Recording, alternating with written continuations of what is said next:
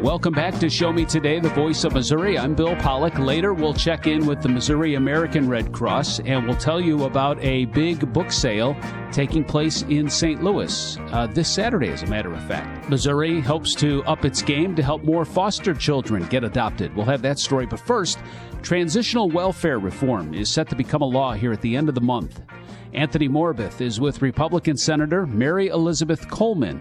Transitional welfare benefits. Would that be an appropriate way to better understand this? Yeah, absolutely. So help me understand what this does. It helps someone out if their monthly income has exceeded the maximum allowable income program eligibility, I think, right? Yeah, that's right. So the war on poverty has been going on for almost 60 years. Lyndon B. Johnson first brought this war on poverty out in 1964 in his State of the Union address. And since that time, we have created a system in place that often encourages dependency rather than independence. And I think it's coming from a place that has been well-meaning but has just failed. And so this is a massive leap forward in reforming the welfare system to make sure that people are given a pathway out of poverty rather than incentivizing them to stay in it. So what this bill is going to do is it's going to say that if you make $1 more and you're already on the program, you don't lose all of your benefits. Now, the reason why that is fiscally conservative and so important is because the SNAP benefits, which are you and I would probably call food stamps, or the child care benefits, mean that if you earn just a single dollar over what is allowed, then you lose all of your benefit. What that looks like for a single mom with two kids in the city of St. Louis is if she earns $27,000 and $27,001 instead of $27,000 in a year, she'll lose about $9,300 in child care benefits. Well, there's no way she's going to risk doing that because by taking a job that has a $1 raise, or as we've seen with the increased minimum wage, big box stores increasing their bottom salary, we see people turning down extra hours. We see people not willing to bet on themselves and starting a new job. So if you're already on the program and you earn $1 more, what happens is we're going to decrease the amount of benefit you receive in certain bands, so 80%, 60%, until finally you're off of the system. And it's going to save taxpayer dollars because we're reducing the benefit that you're receiving, but we're incentivizing you to keep working your way out of poverty because you're not losing all of the benefit immediately. You're given a pathway out, right? And so this is a bipartisan effort that has been pushed for really quite a long time, and it's a massive win for the state of Missouri. And so it's going to result in taxpayer savings, but more importantly, the dignity of work and letting people be able to earn their way out of poverty instead of feeling like they're trapped. I like how you said that. So transitional benefits, or to put it another way, TANF, temporary assistance for needy families. And I think that that's important because the key word is temporary. Yeah, and if you can't earn more money, people when the government does the thing that doesn't make sense, what's going to happen is people are going to do the thing that does make sense for them, and we're aligning the interests of the taxpayer and the dignity of work for the person who finds themselves needing assistance. And so I think it's a win-win. I'm really excited, and I can't wait for the governor to implement this immediately. And I hope that the Department of Social Services does so very quickly. We're talking with Republican Senator Mary Elizabeth Coleman on Show Me Today, focusing on her bill or provisions that will then become law at the end of August. Self-sufficiency and financial stability welfare reform signed into law back in July. So, Senator, really quick, this was an initiative added to Senate Bill 45 and 106, which were then both signed into law. Do I have that right? Yeah, that's right. So those were two really big packages of bills that had a number of other provisions, and the pieces that we're talking about were just one part of both of those bills. Help me understand. Making this easier, getting rid of government red tape, simplifying the process. Do I have that right?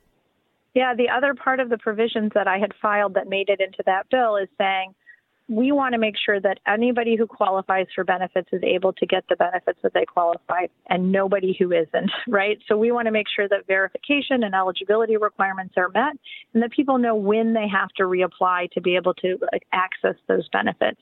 And then we want to make sure that if you don't qualify for the benefits, you're not receiving them. That's important for the taxpayer, that we're preserving those assets of the state and returning, hopefully, the money that's left over to the taxpayer. So it's simplifying the application process, and it's standardizing the renewal process so that if you don't fill out the paperwork to maintain your benefits, you lose the benefits, right? It's important for taxpayers to make sure that only the people who qualify are receiving those benefits. So this should result in an easier process for those who do qualify and an easier process for the state to verify who doesn't. And in the midst of all of this, being able to work your way out of dependency, I think, is key as well. Yeah, they're going to work hand in hand. So if this bill works the way that it should work, what we're going to see is actually a reduced number of people who are on state benefits. And in fact, one of the key pieces of the provision that said that you have to recertify eligibility is already working. We had 11,000 Missourians removed from the Medicaid rolls just in the last few months because they are no longer eligible for that. And that's good news, right? We want people to be in a position of independence now. I think sometimes things get spun as though dropping people from the rolls of the welfare system is bad. But no, that's great. It means they no longer qualify. They don't need that welfare safety net anymore. They have found a path to independence, which is so important for all of us. Before we continue on in the discussion, if you're tuning in late or if you want to hear more, subscribe to Show Me Today on Apple or Google Podcasts, wherever it is you get your podcasts.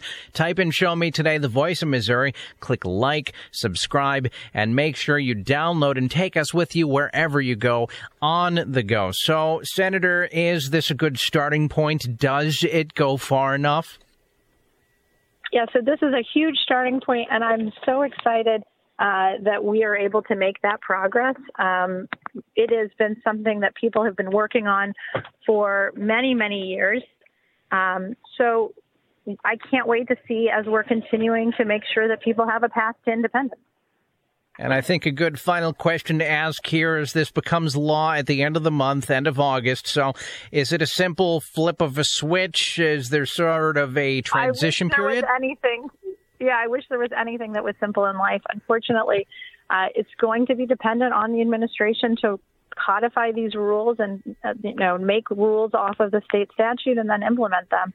And so I'm looking forward to the Department of Social Services and Governor Parson implementing this new law as quickly as possible. And obviously, depending on how this transition and how this program works, potentially making tweaks to it in the upcoming state legislative session as well.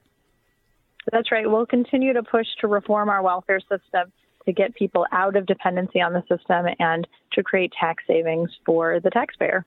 And this is Republican Senator Mary Elizabeth Coleman of Arnold, focusing on her bill that will become law at the end of this month, her self-sufficiency and financial stability welfare reform. It was signed into law back July the 6th. And additionally, one thing I wanted to mention, these were initiatives added to Senate Bill 45 and Senate Bill 106, both of which were signed into law. So if you want to find out more information, go to senate.mo.gov and type in and look up Senate Bills 45 and 106. This is Show Me Today, the voice of Missouri.